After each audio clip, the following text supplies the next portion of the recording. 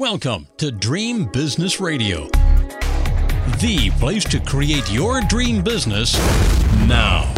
Get ready for some inspiration, some encouragement, some proven business building strategies, and a couple of new ideas that you haven't even thought of. It's time to leave slow and steady as she goes to the other entrepreneurs, because this program is all about speed and fast results.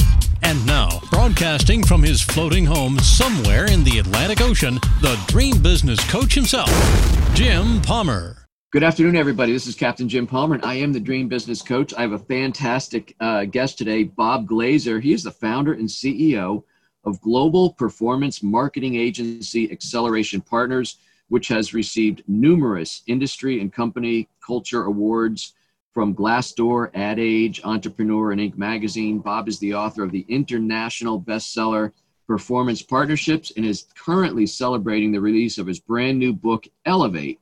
Bob is a regular contributor for Entrepreneur, Forbes, and Inc., just to name a few.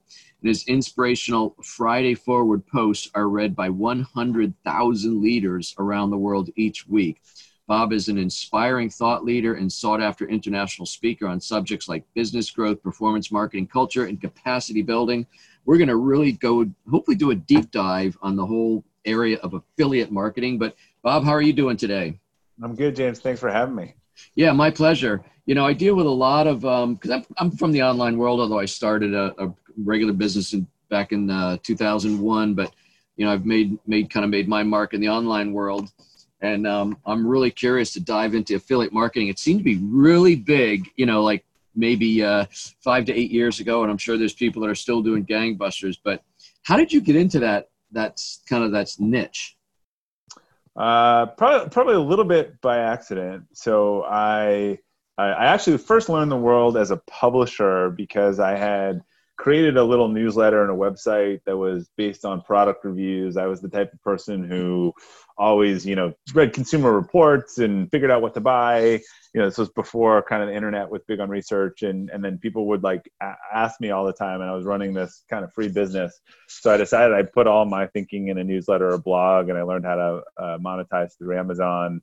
And then when I started Acceleration Partners, we were really focused on growth consulting for consumer-oriented companies, and realized that kind of customer acquisition was really key. And within that, you know, really got to understand and help some companies build affiliate programs on the flip side, and said, this is really a great way to share risk, performance only. And you know, it's funny, and I talked about this in the book, I think this was always true, that it's always been an amazing channel. It just got hijacked by some people where, you know, I think the marketers and the publishers were smarter than the brands, and they kind of took advantage of those relationships and that were supposed to be performance-based, and figured out a way to make sure that they would win at the expense of the advertiser. So we've moved really from that Gen 1 kind of Wild West to Gen 2 into Gen 3, where we're back to the notion of a more performance-oriented partnerships, but they're just different rules now, and a little more transparency, and really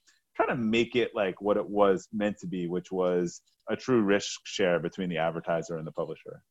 So in the early days, I, you know, created an ebook before I started writing real books, and my initial online company, No Hassle Newsletters, I offered an affiliate commission to people who promoted it and things like that. And then I remember seeing some of the real big dogs in the online world. You used to call it the posse or something like that. There'd always be like 5 or 6 of them. Every time each one of them came out with a launch, it's what all you would see online. Yeah.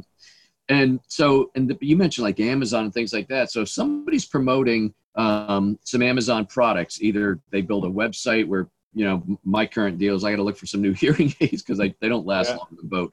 And now, you know, I keep getting all these ads and stuff. So those are people who aren't necessarily hearing aid distributors, but they're recommending and doing reviews. And then the links are affiliate links, correct? Yeah, so the internet basically breaks down into publishers and advertisers. You know, people who are selling things and people who have content and audience, and they don't tend to be one and the same. So this is a great way for them to get together. So someone, you know, does a mattress review site and figures out how to rank number 1 for mattress reviews, and they don't sell mattresses, but then all the mattress companies, you know, are really interested in being connected to the people on the mattress review site. So that's the that's basically the premise of it, is that I think you have people that are good at marketing and getting audience online, and you have people that, have products to sell, and they're not necessarily one and the same. And this is a way for them to kind of to join up and get together. Bob, when you started Acceleration Partners, what was the concept back then? Was it to do just what you're talking about now? Did you get really good at that, and then people started wanting you to teach them, or? No, sort of the opposite, in that I was doing that actually in a separate business. We were focused on helping businesses grow quickly. So even in the very early days, some of that was strategy and fundraising. But then what we realized is acquisition. Like getting what makes a business, a consumer business, successful is ultimately not actually, sadly, if they have the best product or service. It's who can get them. How do you get people to that product or service at a cost-effective nature? There's some great products and services out there that no one knows about. And there's maybe some mediocre ones that have found a great way to get clients cost-effectively that are doing well. Ideally, you would have the combination. So, what you want to do is avoid win-lose channels where you spend a ton of money and it works or doesn't work. So the affiliate model, or the partner model, as it's been able to evolve to be called, or performance partnerships as we talk about it, is just aligning that and saying, hey, if you're looking for podcast guests on your show, and you determine that they're worth a certain amount to you, rather than hiring someone on your team to do that, you could outsource that to a group of people who could send you guests. Right. Don't worry about your dog there. It's okay. Yeah. In your book, it's all right. But this is really, my dog occasionally barks, and I don't. So it's just the real world we live in. So in your book, Performance Partnerships, I was looking in the Generation 2 section. You have a section called Conflicts and Complacency. What do you mean by that? Yeah, so one of the things that happened in the affiliate industry that did not happen in other industries is that people went to affiliate networks that provided both the platform and the managed service. So this would be equivalent of going to Google and having them be your paid search vendor, but also hiring them to be your agency, or going to Facebook and say, hey, we want to buy social ads from you, but will you also be our agency? Now, we understand that if we went to Google or to Facebook and asked them those things, they would encourage us to buy more clicks and buy more social ads, and that they wouldn't be as focused on ROI. They'd be because they're in charge of selling. That's why there's typically been, this in-house or agency dynamic. But in the affiliate space, the way it evolved was, because I don't think people realized it, there were these networks that did everything, and people went to them and then said, here, run my program for me. But those networks represented both publishers and affiliates. It was kind of like being a dual agent in real estate, where you represent the seller, but you actually, you represent the buyer, but you actually get paid more if they pay more, right? Like that, and that's why people are careful about dual agency in real estate. But that same dynamic was going on affiliate networks, because people didn't understand attribution. So they assumed that every sale was a good sale in the affiliate space, and anything that the affiliate channel claimed revenue for was incremental. Well, people were really starting to realizing that there was a lot of different paid channels, and affiliate was one of them. And that, people who worked in the channel, the goal was to maximize the channel, but that might not have actually been providing as much value real value to their business as they perceived that it did. Got it. Bob, what are performance partnerships? How do you help your clients grow their brands? Yeah, so affiliate the name has a lot, some legacy to it in terms of some of those Gen 1 and Gen 2 practices. The other thing is that a lot of affiliate stuff is associated with list swaps or these JV marketing things where I email your list and you get 50% of some info product and right. Otherwise, or lead gen. Like, that's so distant from what we do. So we really prefer the term. Now there's performance partnerships, partnership marketing, where these are partners, but we're using technology to scale partnerships in a way that you could never do before. Because instead of one-off deals with a business development team, we're using those networks or tracking platforms to scale those up. So what we see as a performance partnership really has 4 qualities to it. There is the CPA element, which was the hallmark of affiliate. There's also, full transparency, what's going on in the activities, which wasn't true 10 or 15 years ago. There were a lot of publishers who believed they had no right to tell their partner what they were doing. As long as they got a sale, they shouldn't ask any questions. There's an ongoing relationship. So you don't treat these people as just transactions. You work with them as if they were a real partner. Like if your tracking's down, you make good. If something happened, you guys figure it out. It's a real partnership. And then the last element is really this real-time tracking platform. So we think, we like the term performance partnerships as a differentiation point because we think that differs from a lot of affiliate programs that are still run the old way, where they're not transparent, they're transactional. This to us, again, looks a little more like business development supported with technology. If you think about, there's a lot of people talking about how the software platforms these days, some of them which you can license instead of going to a traditional network.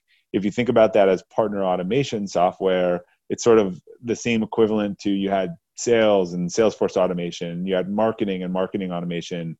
Now you have kind of the birth of partnership automation software that's allowing companies to scale these partner programs. You said in your answer there, and I certainly know those days, hey, if you mail your list, I'll mail mine, assuming the lists have something in common. But what if somebody's new, and I don't even mean like only in business 3 months, but what if somebody's new to this arena? Because it seems to me like one of the uncomfortable things, at least it was for me, is asking, can you mail my list? Or if somebody asks me, can I mail yours? And it's like there's this expected thing in return.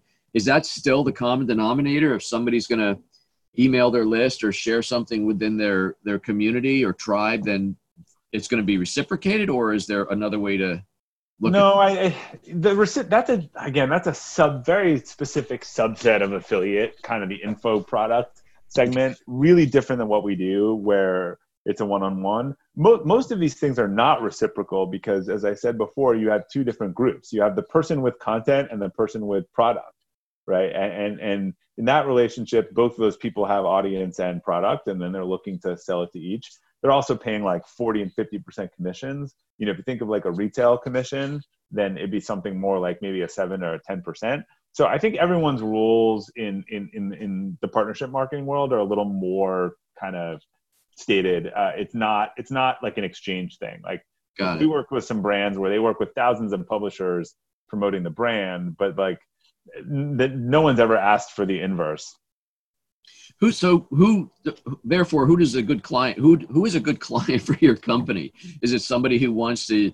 Do you in any way act like a broker? Do you have all these relationships, and if somebody comes to work with you, you can help leverage those, or do you just teach them? Yeah, no, exactly. So we do for smaller companies. We are really built for enterprise brands. We work with larger brands. So for smaller companies, we do training and we help them get started and launch their program, usually to manage in-house.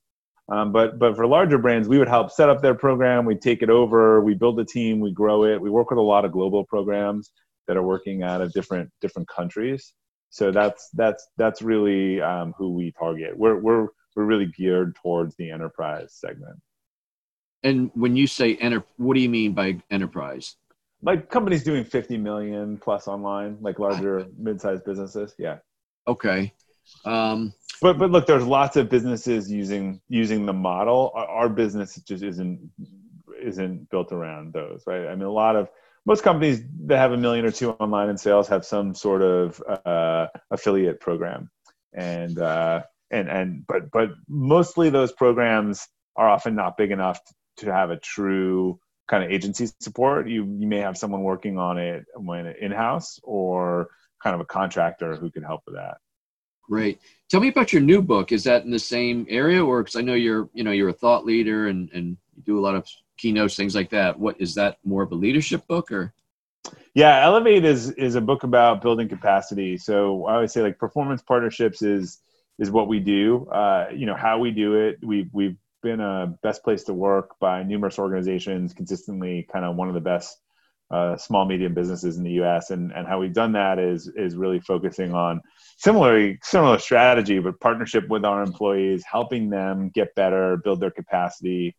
I actually started this newsletter to my team about 4 or 5 years ago now, around just kind of improvement each week or some idea or story that could push them maybe to get a little better or challenge their assumptions. everyone started forwarding it over the years. It kind of blew up to almost 100,000 people in 60 countries a couple of years later. And then it led me to write the book Elevate and think about, hey, what did I do? What was the formula I sort of used in my life and we used for business, and why this simple email like impacted so many people? And I came up with this concept of capacity building, both as a personal development, as a leadership strategy, and that turned into the book Elevate. So as you grew a successful company, do you go out and do keynotes or? I've been doing a lot of speaking on culture recently, particularly with the book. So I speak mostly on performance partnerships and then building kind of a great culture. And now more I'm speaking around this concept of capacity building to a lot of organizations. I was looking on your website, accelerationpartners.com, and your blog, you had a post in May called How to Overcome the Imposter Syndrome for Good. It's something that I help my clients with also. I'd be curious your thoughts on that. Yeah, what's really interesting about imposter syndrome is that, the people that have it are usually the most qualified. I even had a little bit last week. So I worked on this book for 6 months. I knew the launch of it. I worked on it for a couple of years.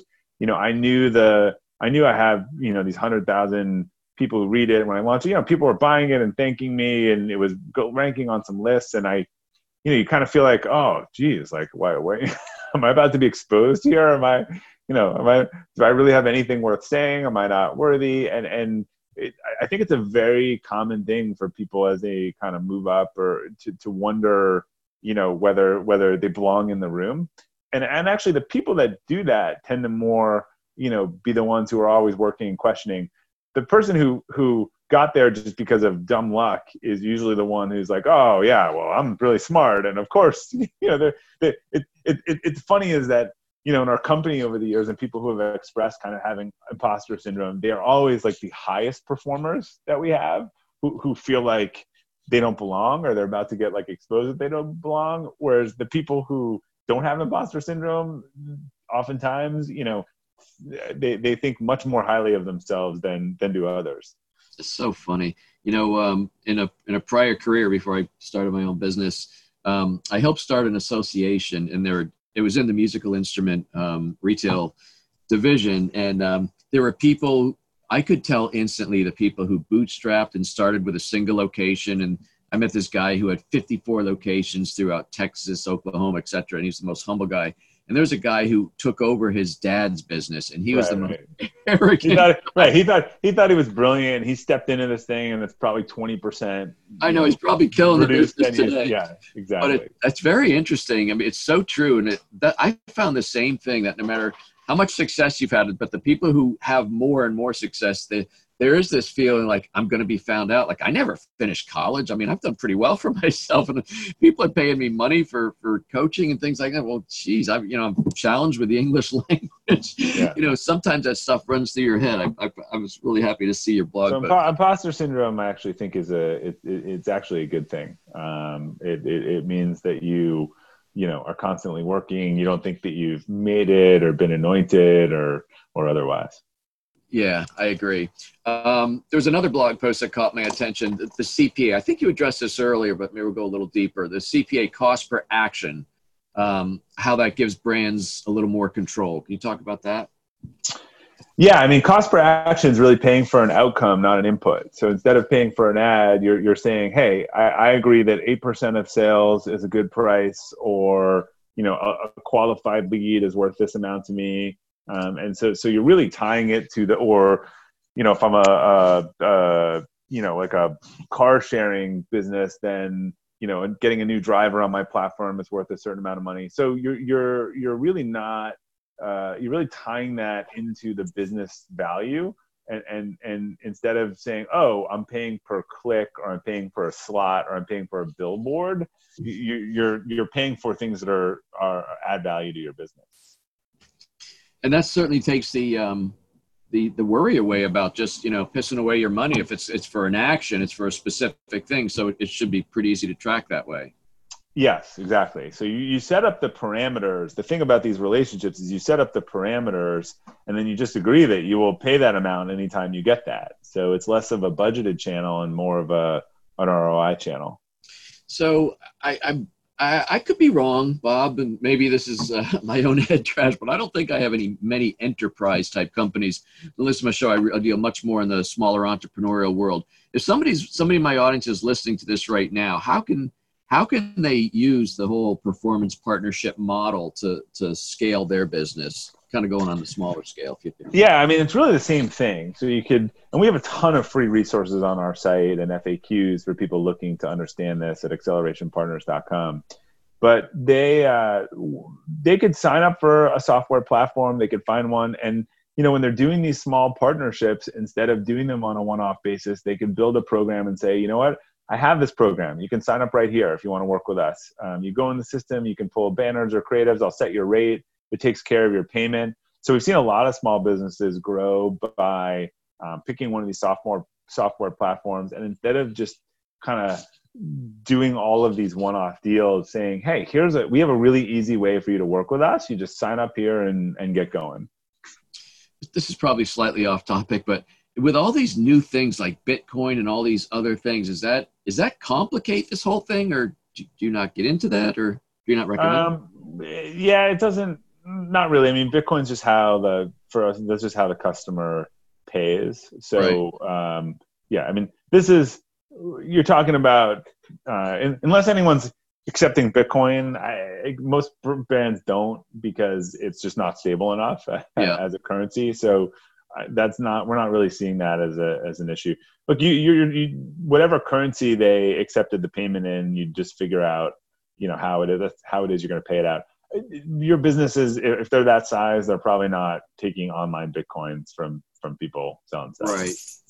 That's just something it seems above my pay grade, but I'm always curious. You sound like a smart guy, so I want to ask your opinion. Yeah, on that. I have my thoughts on it, but it's really separate from the industry, and I think that something can't. I've read a lot of articles on this. I really tried to study it and understand it, and fundamentally, something can't be a currency and an asset at the same time. Right. The hallmark of a currency is stability. And an asset is something you trade and try to get capital appreciation on. Granted, people trade dollars and foreign currencies and all that stuff. Bitcoin will struggle to the cryptocurrency and blockchain, I think, will continue to have interesting applications. But I think Bitcoin will struggle to get adapted in the mainstream if it shifts 10% a day, because you just can't, as a business, you can't, shift your prices enough. And there's some transparency involved with that. I mean, a lot of people are getting hacked and all that stuff. So the technology behind it, it's all really interesting. But again, if you're a business, can you imagine if like the dollar moved 30% a day and trying to set your pricing and stuff like that? It just really wouldn't work. So we got to decide whether we're treating it as a stock or we're treating it as a currency. You see a lot of people with their hair on fire more than we already do. Well, it's my quote before, what the wise man in the beginning does in the beginning, the fool does at the end, right? I think a lot of people made a lot of money early, as they did with internet stocks and otherwise. And then it's usually with everyone is rushing in the end and doesn't even understand what they're buying, that you're near the peak. Right. Well, it's been a fun interview. I saw your the opportunity to interview you come across my desk, and I was like, yeah, I haven't really talked about this whole arena in quite a while, and you certainly put a different spin on it. It's still alive and well, and actually doing sounds like doing very well in the space you're in. So it's different, right? So it's like everything, it evolves, and if it didn't evolve, that wouldn't be good. So yeah, Bob, how can people? You mentioned a website where you have some information. Why don't you give that? Sure. So if they're interested in learning more about affiliate marketing, go to accelerationpartners.com. We've got a lot of 101 resources. You can download the first chapter of the book or get more information there. If you're interested in anything else I do, the Friday Forward, my new book, podcast, otherwise, that's all going to be at Robert Glazer, Glazer.com. Well, I'm going to go over and get that Friday Forward. That sounds pretty darn interesting. So you'll see my name on your list pretty quick. Bob, Great. Thank you so much. I really appreciate your time today. Thanks, James. Hey, folks, that wraps up this special interview with Bob Glazer, the founder and CEO of Acceleration Partners. And you want to go get a copy of his book, Performance partnerships, and also his brand new book, Elevate. I'm Captain Jim Palmer, the Dream Business Coach. Until this time next week, another fantastic interview. You take good care. Now it's time to go implement what you've learned. Great ideas are nice, but results only happen through action and implementation. So stay focused. Kick all distractions to the curb. Sleep a little less if you have to. And create your dream business now so you too can live your dream lifestyle. To learn about building your dream business, join Jim's free Dream Business Facebook community at dreambizgroup.com. That's dreambizgroup.com. See you next week for more Dream Business Radio.